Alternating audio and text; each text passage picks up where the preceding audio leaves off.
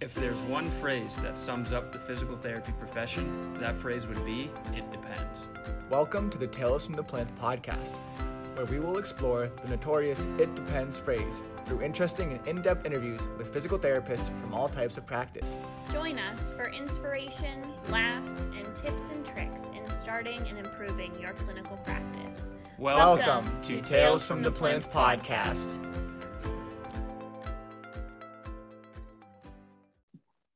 All right, everyone. Welcome to another episode of Tales from the Plinth. And today we're very happy to be joined by our special guest, Dr. Dan Genader from TikTok. You might know him as the most famous PT on TikTok. Dan, say hey. Hey, what's going on? Happy to be here. So Dan, why don't you give us a little background on life before TikTok, where you graduated from school, kind of where you're working now? Gotcha. So I'm born and raised in Poughkeepsie, New York. It's a town about 60 miles north of Manhattan. I decided to go to the University at Buffalo, go Bulls, the largest state university in the state of New York.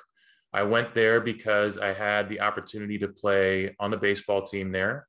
And also they had a pretty good physical therapy program. And I was pretty sure at that time that that was something that I was looking to do.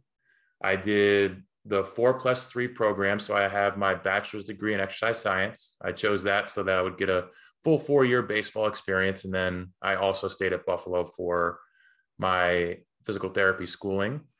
I did internships all over the country. I did physical therapy internships. We get 5 at the University of Buffalo. I did one in Manhattan. I did one in Boston, Massachusetts. I did one in San Francisco. I made sure that my last one was in Indianapolis, Indiana, because that's where I knew I wanted to be, because that's where my girlfriend was in dental school. And I started off at a large chain outpatient orthopedic clinic. After about a year, I became the clinic director there. And after a year after that, I got recruited to open up the outpatient physical therapy clinic inside the state government center in downtown Indianapolis. And that was kind of my road to where I'm at right now. I am still with the same company that runs the physical therapy clinic inside the state government center. I know we were talking a little bit before the podcast, but can you kind of explain how that clinic inside that state center works? Sure. So it's through a really cool company. The name of the company is TX Team. We have a lot of physical therapy clinics inside hospital systems, a few inside SNFs, and a few inside places of business. As a company, we have no brick and mortar physical therapy clinics. We basically just operate physical therapy clinics inside other bigger places. We have a physical therapy clinic inside the state government center. We have one inside the headquarters for Finish Line. We have the physical therapy clinic inside the headquarters of Nintendo out in Seattle, and a few other across the country. So the clinic inside the state government center is our biggest clinic, I would say, because inside the state government center in downtown Indianapolis on a given non-COVID day, there are about 8,000 employees that come into work. It's a huge campus. And alongside me, we work in a big clinic, and we have a PA, we have a medical assistant, we have a nutritionist, we have a psychologist, we have a dentist, an optometrist, all for use of the employees that work there that are under the state's insurance plan. And I am the physical therapist. All physical therapy sessions are one-on-one for a full hour, but billed as a normal insurance-based outpatient physical therapy experience. So they get all the benefit of going through insurance, having the same rate that they would have at any outpatient chain, but all the benefit of A, being right where they work, and B, having a one-on-one experience. I've never heard of a system like that. I think that's super cool. Awesome. Yeah, especially the like one-on-one care that you get. That just doesn't happen anywhere anymore. No, it's really neat. And I live in downtown Indianapolis. My apartment is less than a mile away. And when I got recruited for this position and they told me I can basically set my own hours. It's all one-on-one care, and it's less than a mile from my apartment. I couldn't sign on fast enough.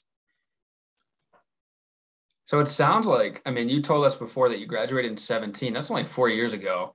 I mean, you've moved like really fast, I guess, up the chain, if you will, like from being a clinic director and then getting like recruited. What do you think kind of led to that? Was it a kind of a mixture of like, hard work plus like the right circumstances, or what do you think led you to where you are now, being only a few years out of school? I think a lot of it was just knowing what I wanted and making sure that every situation I put myself in aligned with what I wanted.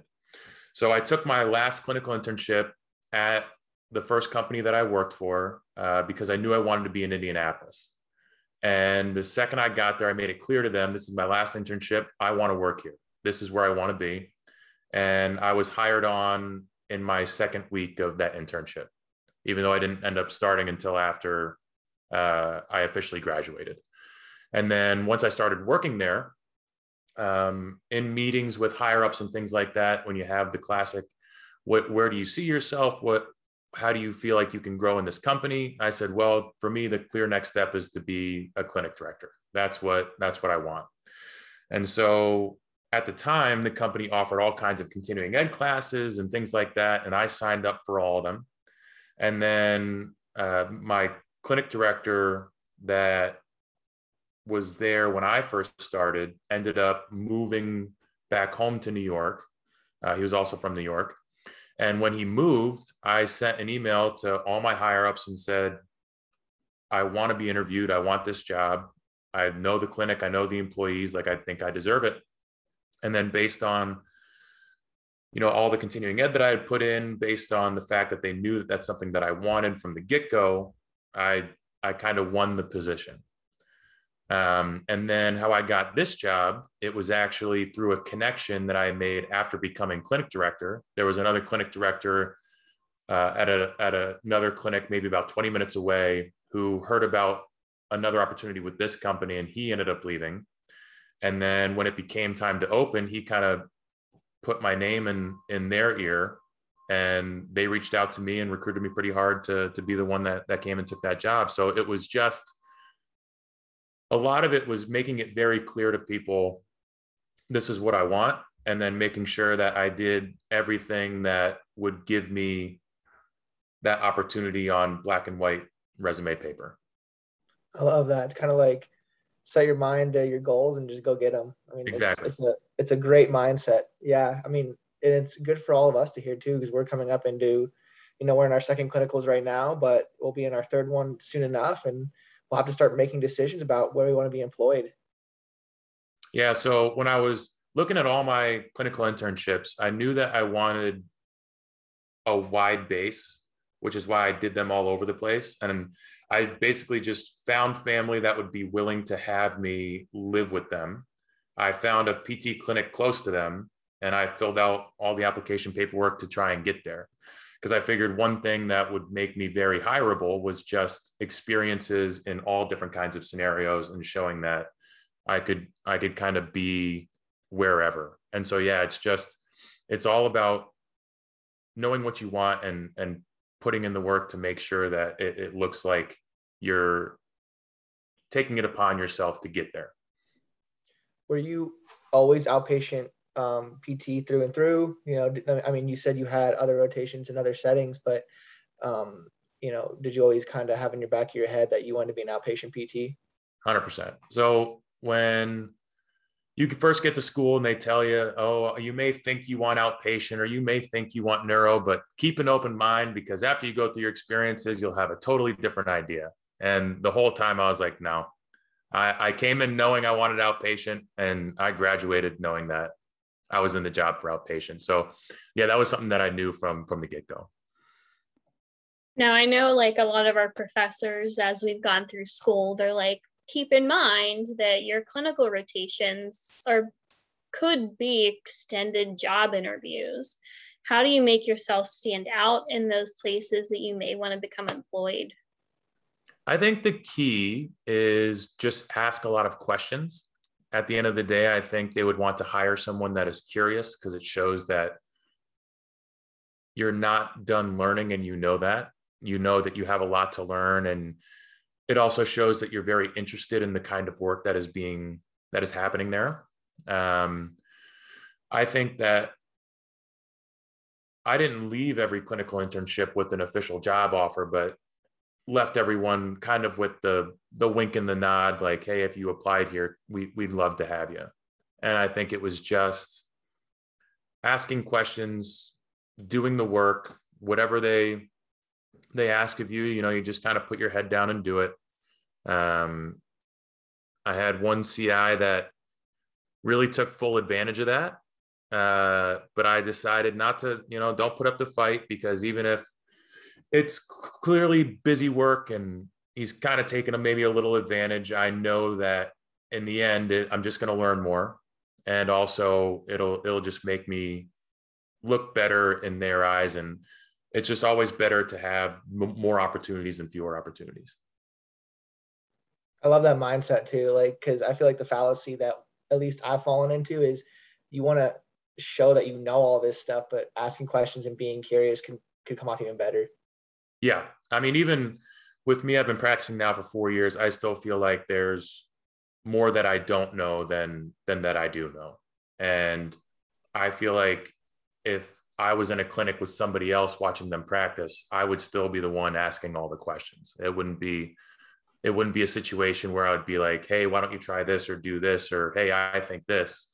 It's me trying to figure out how so many physical therapists have so many different treatment styles and so many different backgrounds, and yet we all get, really good results in our clinics. And I think learning from all of those different things is the way to go, rather than trying to prove what you've already learned. Do you think that you'll ever take students? I would love to. Yeah. In my clinic at the government center, it was kind of tough because the real estate that we have is not huge. My actual clinic space is probably, I don't know, like 400 or 500 square feet. And the fact that it's a one-on-one setting, it could get pretty crowded pretty fast with just even one more body in there. Plus, I was only with that company for 3 months before COVID hit. And then COVID introduced all kinds of new obstacles. So I would love to one day be a CI, or even if not a full CI, just say yes to any shadowing opportunity that gets asked of me. But in the current situation right now, it's been kind of tough. I wanted to go back and kind of touch on something you said a minute ago that kind of blows my mind about therapy. And it's the fact that, like, my first CI this summer, day one, came in and he was like, just so you know, like, everything works. Mm-hmm. Like, it doesn't matter if you're doing Mackenzie, Maitland, Mulligan, like, you name it, like, everybody gets better. And I just think that is so, like, crazy to me. And I think a lot of that, so if you could touch on this a little bit, how much of that do you think is more the personal side of therapy than necessarily the physical skill side of it? I think physical therapy is more than 90% personal. Like you said, everything works, everybody gets better. And so the thing that really accelerates that is establishing a personal connection with the patient, because then you learn exactly how to explain things to the patient. I think a big reason why everything works, or at least for therapists that get good results, is less in the manual therapy that they do. It's even less about the exercises that they prescribe. It's how they're able to relate to their patient and explain to them in a way that they understand what is going on, why does this hurt in the first place, and what is the roadmap to getting better. And just that level of understanding alone removes so much pain and fear and things like that. I think most of my results certainly just comes from simple explanations. So speaking of making connections, I think this is a good segue into your social media. So obviously you're huge on TikTok. Can you tell us a little bit about how that came to be? I know we talked before the podcast, but tell our listeners as well. Sure. So as I mentioned, I work in a private one-on-one setting inside of an office building. And when COVID started, being with another person in a close manner was not going to happen. And also there was nobody at work. So I had nobody to treat. It didn't take long before I got pretty bored and also just felt kind of useless. You know, once you're living and working as a physical therapist, you start to get a lot of self-worth out of helping people every day and making a difference in other people's lives. And when that gets taken from you, it's a little bit of a shock and a lonely feeling. And plus I had nothing but free time. And so I said, hey, I've seen other healthcare people on TikTok and they're giving out, you know, tips and tricks, and I feel like I could do it just as well as them. And so I gave it a go. And the first few weeks were a little slow, but then sure enough, all it takes is that one. And I had a post hit the algorithm just right, and it really hit, and it accelerated me from maybe close to 1,000 followers to 20,000 followers. And it's kind of just been growing ever since. Hasn't really slowed down. And so I haven't stopped posting, and I don't plan on it. I think that's so awesome to hear like success stories like that, because like our podcast gets like maybe 100 listeners, but even now we're like, wow, we never thought like 100 people would listen to this thing. Like when we started, we were like, we're just going to like mess around and have fun. So it sounds like there's like a lot of similarities, but like, did you ever in your like wildest dreams when you made that first video back in like 2020, whatever, like think that it would grow to the size that it is now? My pie in the sky goal was, I was scared that COVID had threatened my job. I had nobody to treat. I got very lucky that our company qualified for the PPP loan, and so I got to stay on. But if we hadn't qualified for that loan, the clinic probably would have shut down because we were just making no income, and I probably would have been laid off. And that terrified me. I had put so much time and money into becoming this physical therapist, and it could be taken just like that. And so in brainstorming ways that I could continue to live and work as a physical therapist, one thing that came up was, well, everybody has a phone and I have a camera. I might as well just take a go at this. And then if the pie in the sky goal hits, I could make some actual money from it. And now I never once thought that it would get this big. Like in my head, it was like, oh, it'd be nice if I could get in the creator fund or get a few sponsorships, and maybe one day I'll make enough that it'll pay for my rent every month. Like that'd be amazing. And like I said, I just haven't stopped. And by the end of the year, I will have made more doing stuff like that and the opportunities that's given me than I will at my real physical therapy job. And I never, ever thought it would get to this point, but it was something that I had in my head that I wanted to eventually try and make money from it. That is so cool. I mean, because not only is it a passion of yours, like trying to help people out, and like what better way to be able to reach so many people in a short amount of time than something like TikTok, you know? And then I think just spitballing here, like what it does for the profession too, because that's a big thing, is like a lot of people don't know what we do. So at least going forward, maybe more of the TikTok demographic, you know, younger kids will know more about like, hey, physical therapy is more than just like heat, ice, massage, you know? So I think that's awesome. Where do you see, what's the next step? Like for the TikTok page, is there anything else you got up your sleeve?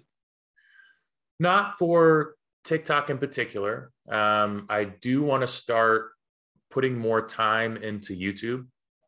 Making really longer form videos. I never thought that I'd really be able to make TikToks because I'm pretty long-winded as a person. I never thought that I could squeeze any kind of information into a 15-second post. And now I've kind of figured out the formula on how to do that, but I really want to lean into who I am and give myself a good 10 to 15 minutes to talk on things. That obviously requires a lot more time, but I think the next step would be exploring opportunities like YouTube or writing a book or starting a podcast and things like that. Now, with TikTok, I'm sure you are interacting a lot with the public. What have you kind of learned from the public, like whether it's their perception of physical therapy or things they don't know about physical therapy, that kind of thing? I think that there's still a very old school view of physical therapy in the minds of the general public. The, pain and torture, it really is just hot packs, and they don't really do anything for you. And there is kind of that sentiment of it. But then once you post enough and they start trying one of the stretches, or they try one of the mobilizations, or they make the small adjustment to one of their exercises, and then you start getting the comments. Like, I never thought, because, as a physical therapist, the amount of information that you can share in 15 to 20 seconds it has to be very simple by design. So to us, what we're sharing is super bare bones, very simple. And then I'll get a comment, and it's somebody that says, I've been having this back pain for 10 years. I did this stretch, and for the first time in as long as I can remember, I'm not feeling it anymore. And all it was like a simple QL stretch at the wall. And it's given me a newfound appreciation for just how little information there is out there. And I think it's part of the reason why I've done so well, is because I think it's easy for us to take it all for granted. When I was thinking about what I would even post on, I was like, well, I could post on this, this, and this, but everybody knows that. Like, that's dumb. And sure enough, it's like, oh, no, nobody knows that. It just feels like that everybody knows that because I've been in that world for 10 years. And so a little bit of a new appreciation for how little the people know and how old school the view is in the minds of a lot of people. Yeah, that's funny you say that, because the clinic I'm in is very specialized. We're doing oncology lymphedema rehab. And pretty much every patient that comes in is like, I don't know why my doctor referred me here. It's like, well, this isn't traditional looking physical therapy, but this is physical therapy, But what do you think what am I trying to say? This is what I wanted to ask. Have you kind of created connections with other physical therapists on TikTok, and are they kind of seeing the same things or different things, that kind of thing? A few. I wouldn't say that I've got this whole new network, but there are at least a few other PTs in the space that I follow, and we kind of communicate back and forth. One of whom is a pelvic floor physical therapist, and she's approaching close to 500,000 followers. Her @ is Scrambled Jam. Her name is Alicia, and the information that she shares, nobody knows about. Nobody knows anything about pelvic floor, including myself. And so the kind of things that she's been able to share, and you'll look at her comments and she'll tell me about like messages that she's gotten. And she like literally changing lives just by taking the time to make a 20-second informational video. It may not even be anything that can help in the moment, but it's something that just says what you're struggling with, I have expertise in, and I can help you. And just knowing that they can be helped, and maybe just taking that extra step to calling and scheduling an appointment with a pelvic floor physical therapist. Yeah, I mean, so you can make a real difference for sure. I think what's cool to hear about and to see through your social media is that, there is a want to look at this kind of stuff and to learn this kind of stuff, even though we might think that everyone knows it, or that they may find it boring because it's about the human body, that clearly there's a huge audience for this kind of stuff. But the question that I had, that was more of a comment, but the question I had is like, how much time goes into making a 15 to 20 second video for you? When I first started to make one TikTok, it probably took close to like 15 minutes just to come up with the thought and then think about how I was going to do it, and then get all the angles and get anything else I needed, and then to sit down and edit it together and do any voiceover. It probably took maybe 15 to 20 minutes to do one TikTok. And I found it mentally exhausting because I wanted it to look good. I wanted it to be good. But now I've probably gotten that down to, 3 to 4 minutes. I can probably bang a TikTok out, and it doesn't take that much anymore. But when I first started, it just felt like this daunting task, and it took a lot of mental energy, but now it happens pretty quick. What's the creative process like? Like, do you sit down and do you jot down ideas that you have and then have a day of shooting and kind of backlogging content? Like, what is your creative way? So anytime I have a thought, and it mostly comes from a patient that I have in the clinic, or it comes from friends or family asking me a question about something. Because I know that if I had to explain something to a patient, there's probably other people that need that explained to them. And if I have a question asked of me, that means that there are other people that have that same question. And so anytime I have one of those two experiences, I have a chat with myself in my messages. I just send myself like a little note just so I know where it always is. And then if I get an hour break, because again, I treat one-on-one for a full hour. So if I don't have a patient in that hour or a patient cancels, it gives me a full hour to do stuff. I'll go through the messages, find a TikTok that I think I could make pretty easily in the moment, and then I'll just film as many as I can. So today, in the 8 hours I had available, I had 2 open hours, and I probably filmed 5 TikToks. And then I'll post 1 or 2 a day, just depending on how many drafts I have. And so today, because I filmed so many, I ended up posting 2, but for the most part, if I'm having a busy week, I'll post just 1 a day. Was there a lot of energy that went into kind of figuring out like when to post, how to, word it, like basically figuring out the algorithm? Because I mean, I know I've heard people say that, it could boil down to hashtags that you use or when you post or things that you do. 100%. It's a lot of trial. It's a lot of trial and error. And it's a lot of finding out why posts that did really well, why did they do well?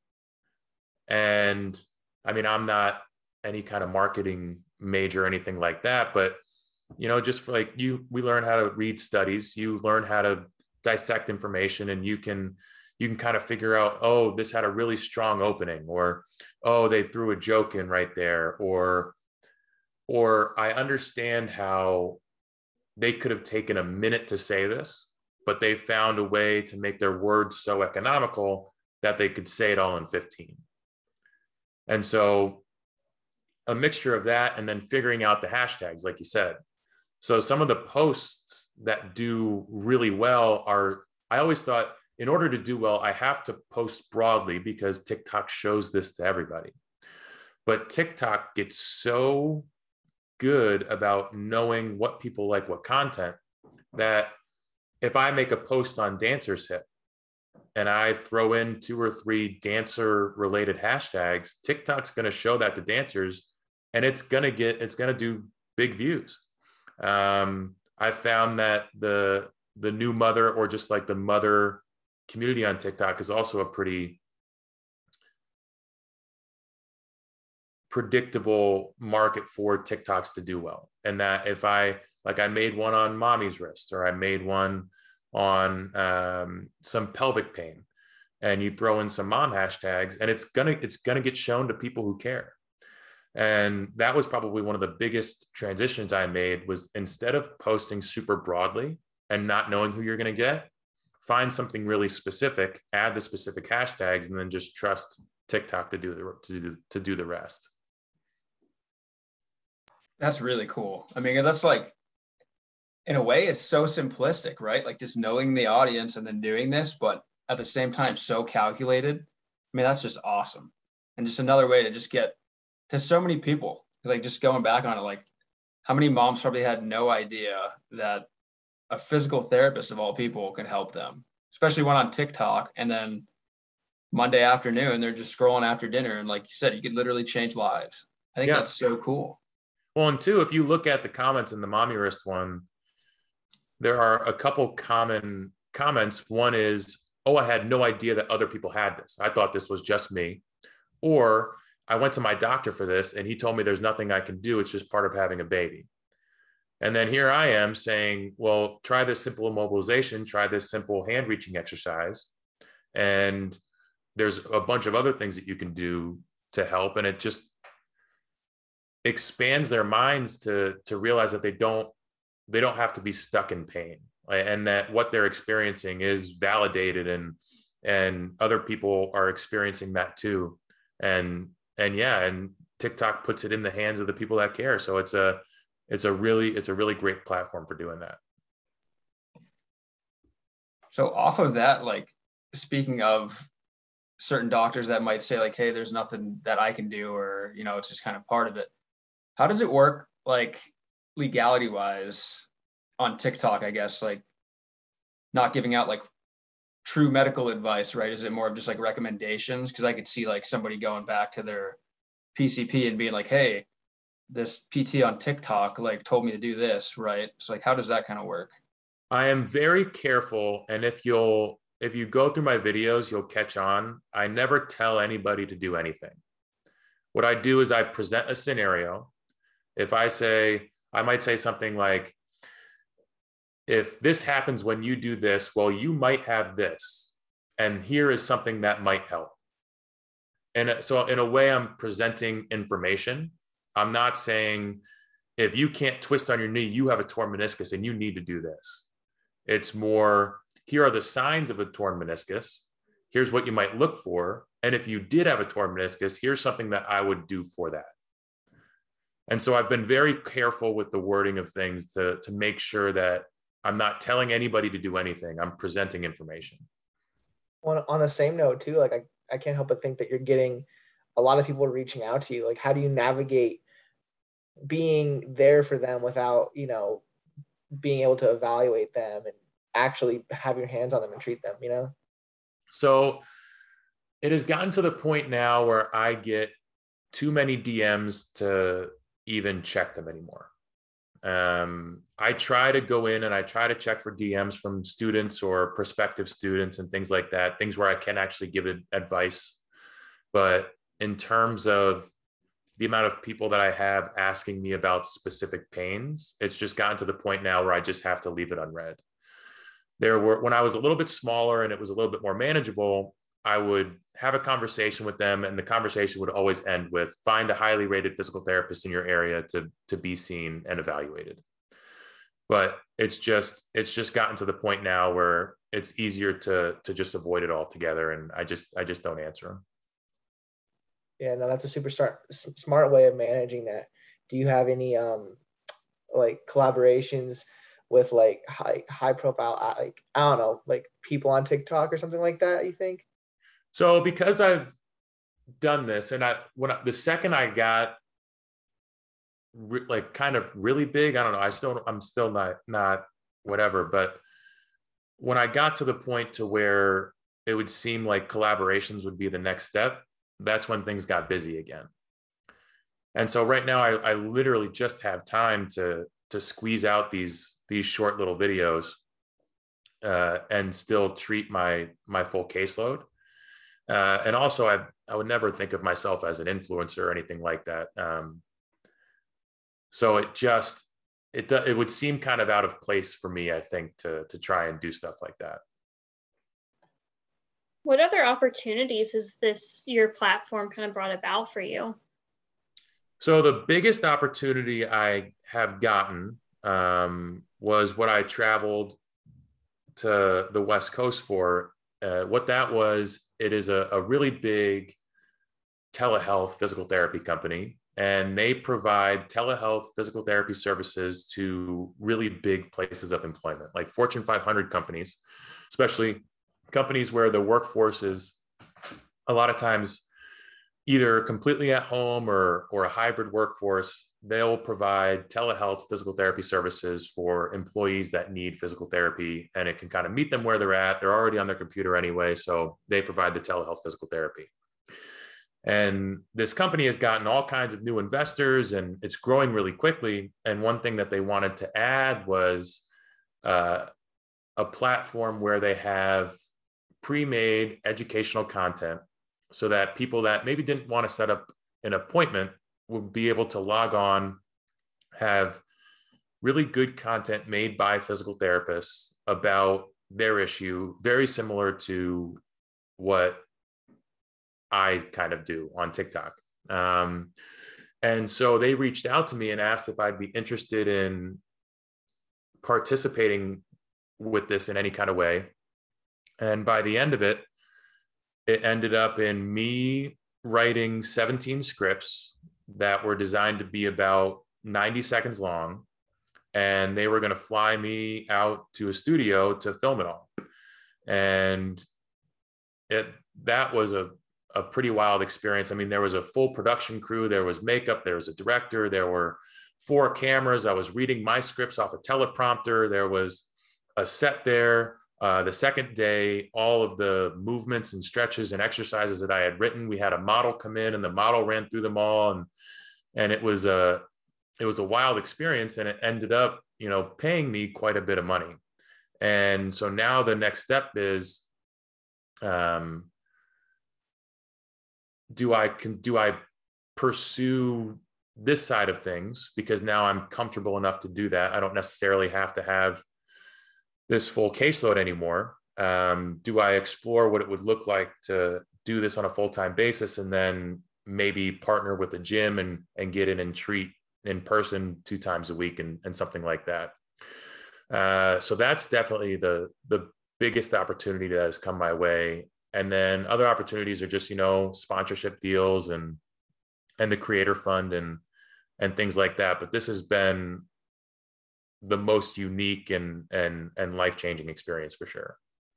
So you strike me as a guy that kind of has where he wants to go in his head at all times. Is your goal passive income and being able to retire and kind of just do your own thing, or do you see yourself maintaining some sort of caseload at all times? I think I wouldn't do well if I didn't have at least a small caseload. I think the least amount of people that I could see was kind of like I said, maybe once or twice a week, just one-on-one for an hour, cash-based, just to still have that experience. I do think that long-term, my skill set lends itself more to this kind of thing. But I do think that no matter where I end up, I will always find a way to treat patients. And again, I mean, I'm also very realistic about the scenario.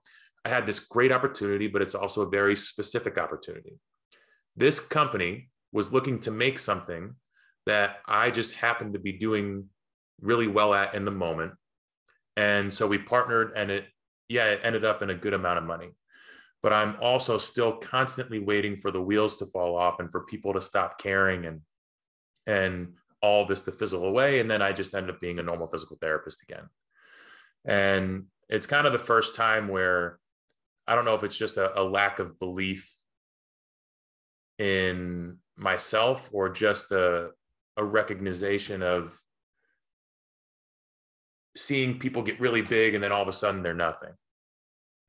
And so I know that it can be taken at any point. And so I'm exploring it as far as it will go, but I'm always ready for people to stop caring and for me just to go back to being a normal PT. That's a great way of looking at it. Yeah, because you don't want to just put all your chips into one basket. No, absolutely. Right. And honestly, I could definitely see you switching up, or not switching, but adding YouTube to it. Because I mean, just from this 40-something minute conversation we've had, you lend yourself to that long format in a big way. Yeah. And that's always been the goal, is that, and YouTube, that's where the real money is made anyway. I mean, TikTok, like the TikTok creator fund is peanuts compared to a YouTube creator that does really well. It takes so much time to make a good YouTube video. And it's time that I don't have at the moment, but if things play out and I do have that free time, that is the first thing that I will lend myself to is making the longer form content. Do you see social media as kind of being almost a turning point in our profession, getting the public more educated about what we do and really establishing our role in the healthcare field? I don't see why not. My girlfriend is an orthodontist, and we had a talk that, especially if you work in a practice and you have even just a little bit of interest in social media, at this point it would almost be, I don't know what the word for it would be. It would be irresponsible not to have a separate page for you as a practitioner just to share things. because it puts your name out there. It allows you to hone your craft and hone your explanations. It allows you to show what you're good at and what you're interested in, and that will attract patients that you want to see because you're only putting out stuff that you find interesting. And worst case, you're just taking an extra few hours out of your week to make some videos.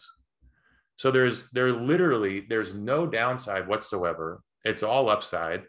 And if you're doing it about stuff that you're interested in, it's going to be fun. Like, it's going to be a fun time. And so I think the future of healthcare is almost not every PT, but a lot of PTs, a lot of chiros, a lot of dentists.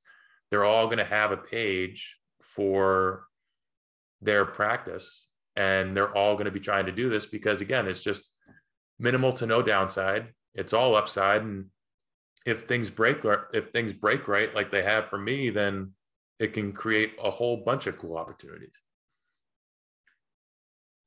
That's awesome. So almost out of time, but a couple more things. First of all, we have to ask, I think, what's the favorite TikTok that you've ever posted? Do you have a favorite? So if I had to pick my favorite, I think the one that I was the most proud of was when WAP was big. The WAP dance was going around TikTok. I took all the positions that you get in the WAP dance and I turned them into stretches. And every time I watched it, like, I laughed. And I think it ended up doing like a little over 1 million views. So it's far from my most watched, but that is the one that I think I had the most fun thinking about. And I had the most fun rewatching it before I posted it. That's awesome. I mean, because I think something that's so important, I think, just being a student and being a couple rotations, is to be able to engage people's interest and like making it fun.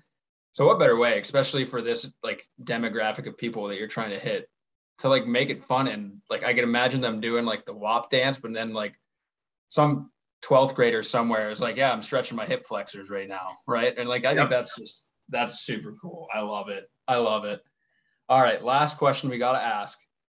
So the kind of theme of our show is, what has your defining moment or set of moments kind of been in your career thus far that's kind of let you know, like, hey, I know I chose the right profession? I will always say that a busy outpatient physical therapy practice is the best place to learn, not only in a clinical, but as a new practitioner. You get all kinds of experience. You treat all kinds of walks of life. You get a bunch of different diagnoses. You're treating different socioeconomic statuses. You're learning how to manage, how to fit 3 patients in 1 hour and write notes. Your time management skills are going crazy. And also, if you work for a big chain, they'll provide to you a lot of opportunities to get continuing education hours in. A lot of in-person classes, online classes. They're going to want to invest in you to become a better PT, and they have the money to do it because they're a large chain. But once you're in that line of work for a while, it becomes exhausting. And to be honest, I don't know how anybody does it for any prolonged period of time. When I was at my first job, I was a clinic director. I had 5 employees under me. And there were times where I was treating, it wouldn't be uncommon to have 20 patients in a day. And especially at peak hours, it wouldn't be uncommon for me to have 4 or 5 patients in the clinic at one time. I felt overworked. I felt undervalued. I felt like my patients weren't getting as good as they could be getting because they're just caught in the nature of the beast. I felt like I was falling behind, and it just wasn't a great scenario. And I was looking for jobs outside of the industry because I wasn't quite sure where to go. I knew I didn't have the nest egg to open my own practice. I didn't have the gall, I guess, to take a leap like that. And so I was looking for jobs outside the industry because I just didn't know what else to do. And then I got recruited for this job at the government center. And the second that I was able to treat patients in a one-on-one setting, take advantage of all the things that I had learned over the past couple of years, take advantage of all the diagnoses that I had treated, all the different people that I had treated, take advantage of the connections that I had made with doctors and everything that that job granted me, to finally be able to take advantage of it in a one-on-one setting. That's when I knew that I was meant to be a physical therapist. Like, this is what I want to be doing. This is awesome work. It's just that the setting that I was in didn't align with my personality or how I envisioned everything going. And that was a huge turning point for me, because I no longer ever see myself doing anything other than physical therapy. It's just that it got really lost in the moment when there was just so much going on, and that a chain that big, the almighty dollar was the only thing that mattered. It became very clear very quickly that if patients got better, whatever, like, it was cool. But that wasn't what mattered to them. What mattered to them were how many patients were in the clinic. And the dichotomy of going from that to working in a place like where I am now, that was my, I'm meant to be a PT moment. That is That has awesome. to be one of the better defining moment explanations that we've ever had on this podcast. I'm telling you, get on the long form social media, man. You are so good at speaking and explaining things. Wow. Dan, thank you so much for your time. This was so much fun to hear about. Thank you so much. Hey, it's been a pleasure. I'm happy I came on.